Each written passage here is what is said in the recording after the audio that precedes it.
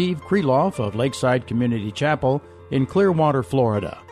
Today we begin a series of studies from the book of Revelation, chapter 2. This chapter contains Christ's messages to the 7 churches as revealed to the writer of the book, the Apostle John, during his exile on the Isle of Patmos. The first message is to the church at Ephesus, and today's study is titled, Finding the Right Church. Open your Bible to Revelation chapter 2. At the end of the program, I will tell you how you can obtain a copy of this entire message by Steve Kreloff. Now let's get ready for class to start. Here is Pastor Steve. Let's open our Bibles to Revelation chapter 2. Revelation chapter 2 as we move into a new part, a new section of our study of the book of Revelation. And here's what we read. Revelation chapter 2, verses 1 through 7. To the angel of the church in Ephesus write, the one who holds the 7 stars in his right hand, the one who walks among the 7 golden lampstands, says this, I know your deeds and your toil and perseverance, and that you cannot tolerate evil men, and you put to the test those who call themselves apostles, and they are not, and you found them to be false. And you have perseverance and have endured for my name's sake and have not grown weary. But I have this against you, that you've left your first love. Therefore remember from where you have fallen and repent and do the deeds you did at first, or else I'm coming to you and will remove your lampstand out of its place unless you repent. Yet this you do have, that you hate the deeds of the Nicolaitans, which I also hate. He who has an ear, let him hear what the Spirit says to the churches. To him who overcomes, I will grant to eat of the tree of life, which is in the paradise of God. If you've ever had the experience of moving from one community to another, you know that one of the first things you do, it's really a priority, is that you look for a good church. That's what you want, a good church for you and your family. Usually, you visit several churches. You visit different churches each week, and you evaluate each church to determine if it's the right one for you and your family. And as you evaluate each church, you have a general idea of what you're looking for. At least you should, based on biblical principles. You certainly want a church that believes the Bible. You want a church where the Bible is taught, that's sound in doctrine. You want a church that has high standards. That is to say that this is a church that is not a compromising church. They practice what they preach. They are loyal to Christ. It's a church that deals with sin. There's some purity going on there. It's a church characterized by purity. Also, you want a church that has good leadership, where those who lead the church are men of the Word, men who have high standards, men who practice what they preach.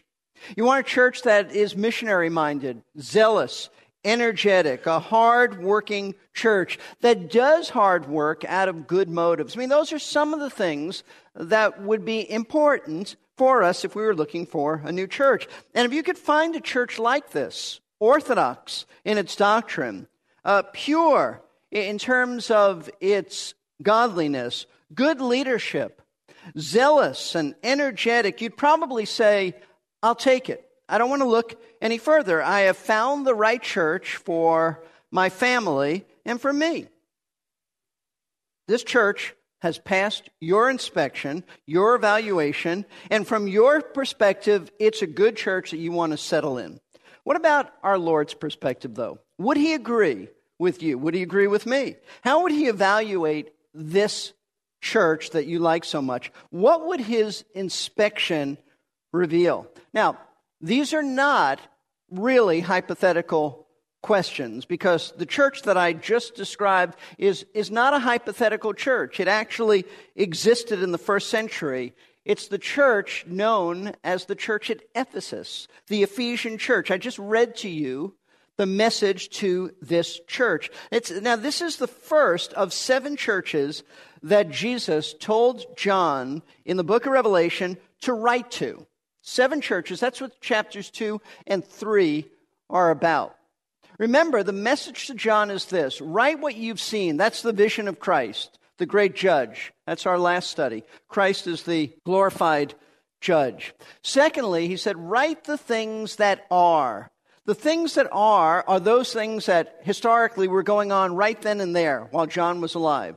And then he said, write about the things that will come. So chapter 1 is the things that John had seen, a vision of Christ. Chapters 2 and 3 are the churches that existed in that day. And then from chapter 4 on is future. Now, notice chapter 1, verse 4, John, to the 7 churches that are in Asia, meaning Asia Minor, modern-day Turkey. Verse 11, this is what Jesus said, write in a book what you see and send it to the 7 churches, and those churches are mentioned. And then in verse 20, as for the mystery of the 7 stars which you saw in my right hand, and the 7 golden lampstands, the 7 stars are the angels of the 7 churches, and the 7 lampstands are the 7 churches. Now, as I said, with chapter 2, verses 1 through 7, we are given the contents of this first letter to the first church, and that is the church at Ephesus. And this will continue with the 6 other churches until we reach the end of chapter 3. Now, the question is often asked, why these 7 churches?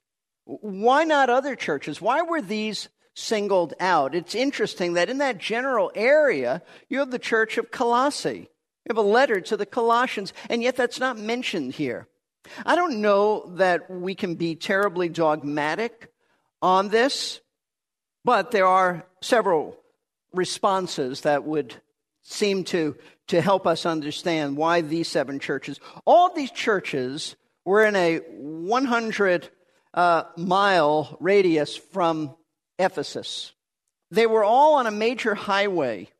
They were all a postal route. If you look on a Bible map, you will see there's Ephesus, and each of these churches then go north, they turn eastward, and then they come south again, and then they meet up near Ephesus.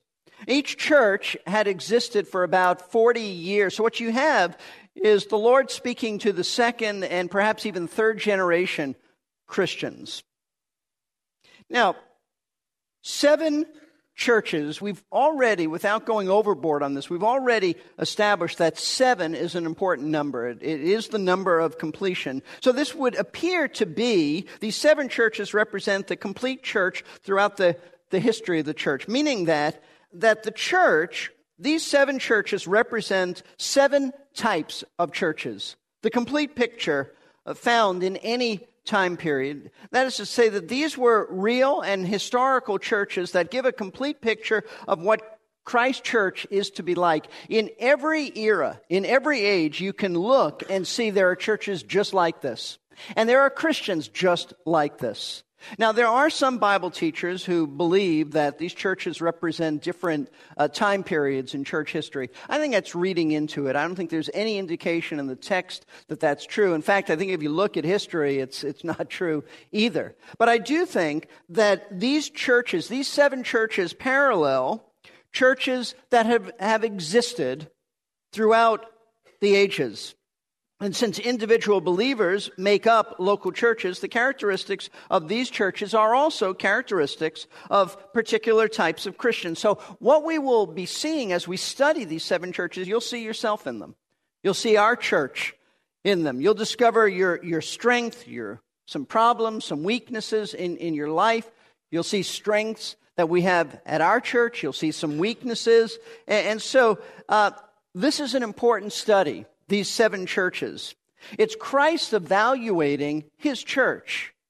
He sees what we don't see, and only he can look beyond the externals. We tend to be impressed with what we see on the outside, but the Lord does an x-ray. He looks within. He sees what's not obvious to us. Remember, here's the flow of the book of Revelation. We've just come out of chapter 1 in which we're given a vision of the glorified Christ. Now the glorified Christ, the judge, moves within his church, and he tells us what's strong, what's weak, what he approves of, what he disapproves of, what we need to repent of, what we need to address. Now, here's how the message to this church unfolds. First of all, the Lord reminds us who He is. He is the one who controls the church and in sovereign control of the leadership of the church. Then He will commend the church at Ephesus. And by the way, this is a pattern that's very similar to how it's going to be with the other churches. Not exactly, but similar. So He commends the church, then He condemns the church. I have this against you. He commends, and He condemns. Then He corrects the church. He says, here's what you need to change. And then He speaks of consequences if you do not repent and change. And finally, the passage ends with a promise to the church from the Lord. So let's get into our text and we'll see. First of all, the Lord presents Himself as He who controls the church. We read in verse 1, to the angel of the church in Ephesus write. And this letter, like all the other letters in Revelation 2 and 3, specifically is addressed to the angel of the particular church, in this case, the church at Ephesus. Now, last time we studied Revelation, we observed that the term angel also means messenger. And I take it the evidence is that it's a human messenger, probably the what we would call the pastor teacher or the primary teaching elder of the church, the one who was to communicate to the church, and the one who was to stand up and communicate any deficiencies in the church, the primary teacher of the church. So that's who this letter is addressed to, as he is to take this to the church and address the church. Now, every time, and here's a pattern we'll see, every time Christ addresses an individual church, He describes Himself in a way that is most appropriate for that particular church. And He pulls from the vision of chapter 1. Now, keep that in mind. Keep that in mind. How does Christ describe Himself to the church at Ephesus? There's a reason for this. He goes on to say, to the angel of the church in Ephesus, write, the one who holds the 7 stars, those are the 7 leaders of the church, the 7 human messengers, in his right hand, the one who walks among the 7 golden lampstands. The 7 golden lampstands we learned from verse 20 of chapter 1, those are the 7 churches. Now, why does he say this? Well, the church at Ephesus was a very active church. It was really the mother church of all the other churches in Asia Minor. They all sprang, apparently, from this church. You don't need to turn there, but on your own, you can read Acts chapter 19 about how Paul came to this church, came to this area of the city of Ephesus, and led people to Christ and planted a church there. It was the first one in all of Asia Minor. It had a history of not good, but great leadership. Paul was there actually for 2 years. He ministered at Ephesus. Apollos was there, a man who the Bible says was mighty in the Scriptures. He was an Alexandrian Jew, a Jew from northern Africa. Timothy was there. 1st and 2nd Timothy, the background is the church at Ephesus. So Timothy taught there and was a leader for some time. And then the Apostle John, as an aged man, ministered in Ephesus. As I said before, at the time that Revelation was written, the church at Ephesus was about 40 years old, with a past history of being the strongest of all the churches in that region. It had an illustrious past. And Jesus uses their reputation to remind them that He, not the human leaders, is the one who's in control. Let me read verse 1 again. The one who holds the 7 stars in his right hand, He holds them. He has a firm grip on them. He sustains them. The one who walks among the 7 golden lampstands says this. The Lord wants them to understand that He is the one who controls the leadership of the church. As great as their past is, He's the one who has placed these human leaders in each church, and He controls them by the right hand of His omnipotence. He's the one who walks amongst the 7 churches, the 7 golden lampstands. That is to say, He's the sustainer of the church. And He sustains and controls it as He walks throughout each church, ministering to the people. So it's a reminder. Yes, you've had Paul. Yes, you've had Apollos. Yes, you've had Timothy. Yes, you have John. But I'm the one who controls it all. Not your leaders. I'm in control of your leaders. It's not your church. It's my church. So that's how he begins.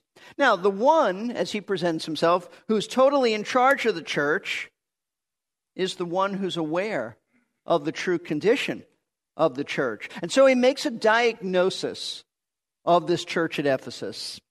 And the first thing he does in diagnosing what the church is really like, he commends the church. He commends them for their spiritual strengths. Verse 2, I know your deeds and your toil and perseverance. Let's stop there.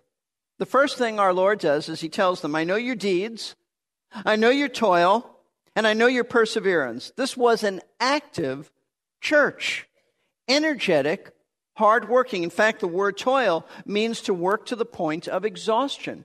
They were weary in well-doing. This church was totally involved in serving Christ. They were characterized by, it wasn't just a handful. The whole church was characterized this way.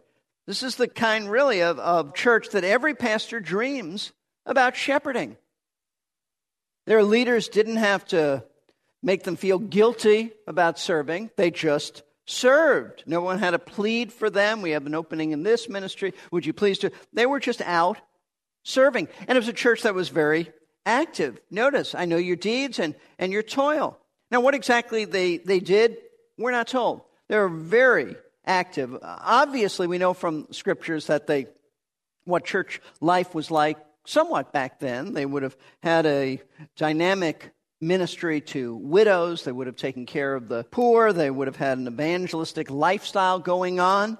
They would have had ministries to women, ministries to men. There would have been elders meetings and discussing how to lead the church, deacons meetings. There would have been perhaps even baptism classes, giving instruction. They would have been active, teaching the word, spending time in prayer, fellowshipping, sharing with one another. They were just very, very active. And notice, Jesus said, I know your perseverance. Know your deeds, your toil, and perseverance. Why does he mention perseverance? Because this was a church that was persecuted. This was a church where it was not easy to serve the Lord. This is a church that did not quit in their deeds and work, even though times were tough. It was very challenging to be a Christian at Ephesus in the first century. Ephesus was the center of worship for the goddess Diana. You may know her name as Artemis. It's Artemis in Greek. In Roman, the Roman way of looking at her, she was called Diana. The temple of Diana was in Ephesus. You might recall in Acts chapter 19, there is a riot that takes place in Ephesus because they saw Paul and his ministry as a threat. Because once people got saved, they would throw away their statues of Diana. And so there was a big riot about this. But Diana was considered the temple there one of the 7 wonders of the world. Diana was a fertility goddess, and her statue was of a many-breasted woman with various fertility symbols. So, what you had in Ephesus connected to the worship of Diana, you had scores of priestesses who were temple prostitutes, singers, flute players, dancers. They would all gather at the temple to participate in one basically giant orgy in the name of religion. So you had legalized prostitution that dominated the city. One ancient philosopher said that no one could live in Ephesus without weeping at the immorality which he sees all around him. But this was a church that in the midst of the difficulty of being in such a pagan culture was serving the Lord. And you know what? They were doing it for the right motives. Sometimes our motives aren't always right in serving the Lord, but this church was doing it for the right motives. Notice verse 3. And you have perseverance and have endured, notice this, for my name's sake, and you've not grown weary.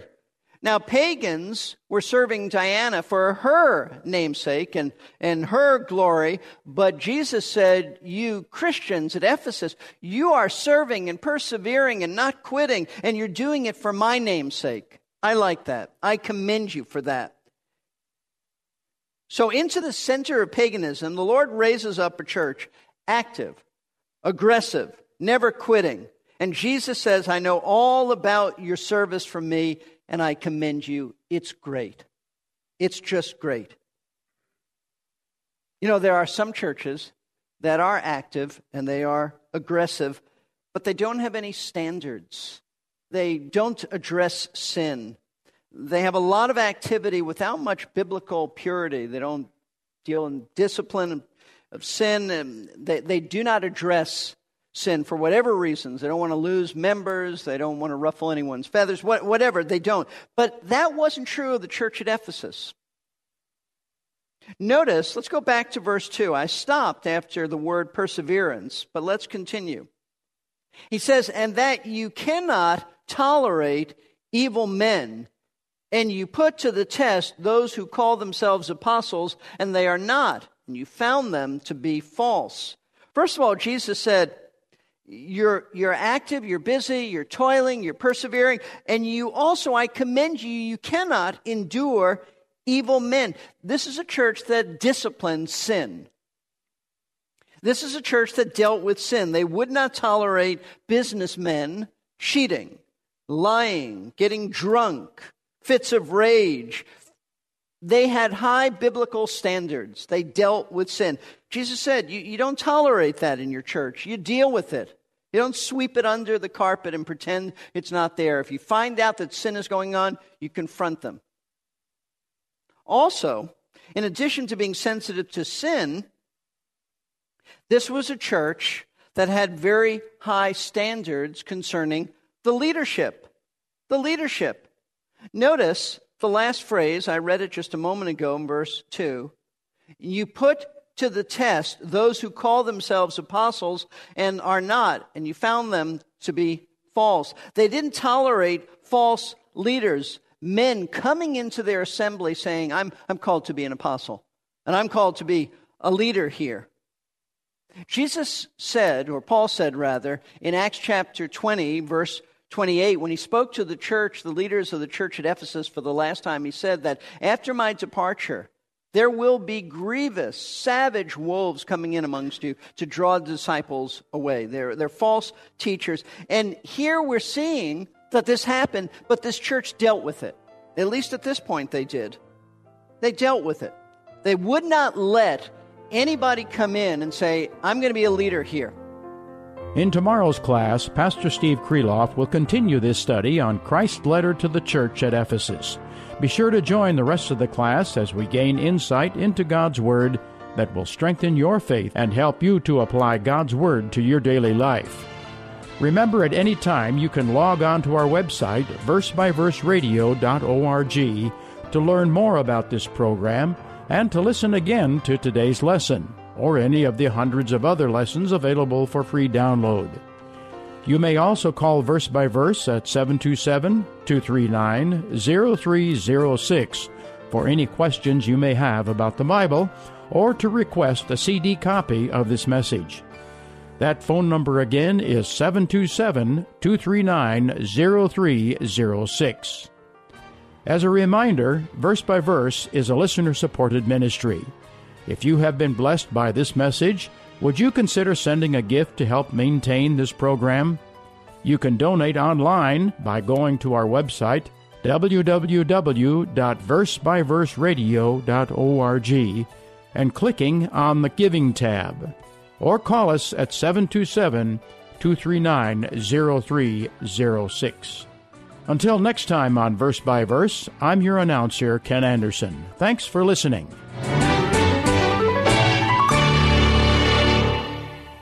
You've been listening to Verse by Verse, sponsored by Verse Ministries. This program was pre-recorded. To learn more, including how to donate to this ministry, visit versebyverseradio.org. That's versebyverseradio.org. Finally, it is my most fervent prayer to the Almighty God, before whom I now stand, and who has kept us in his hands from the infancy of our republic unto the present day, that he will so overrule all my intentions and actions, and inspire the hearts of my fellow citizens, that we may be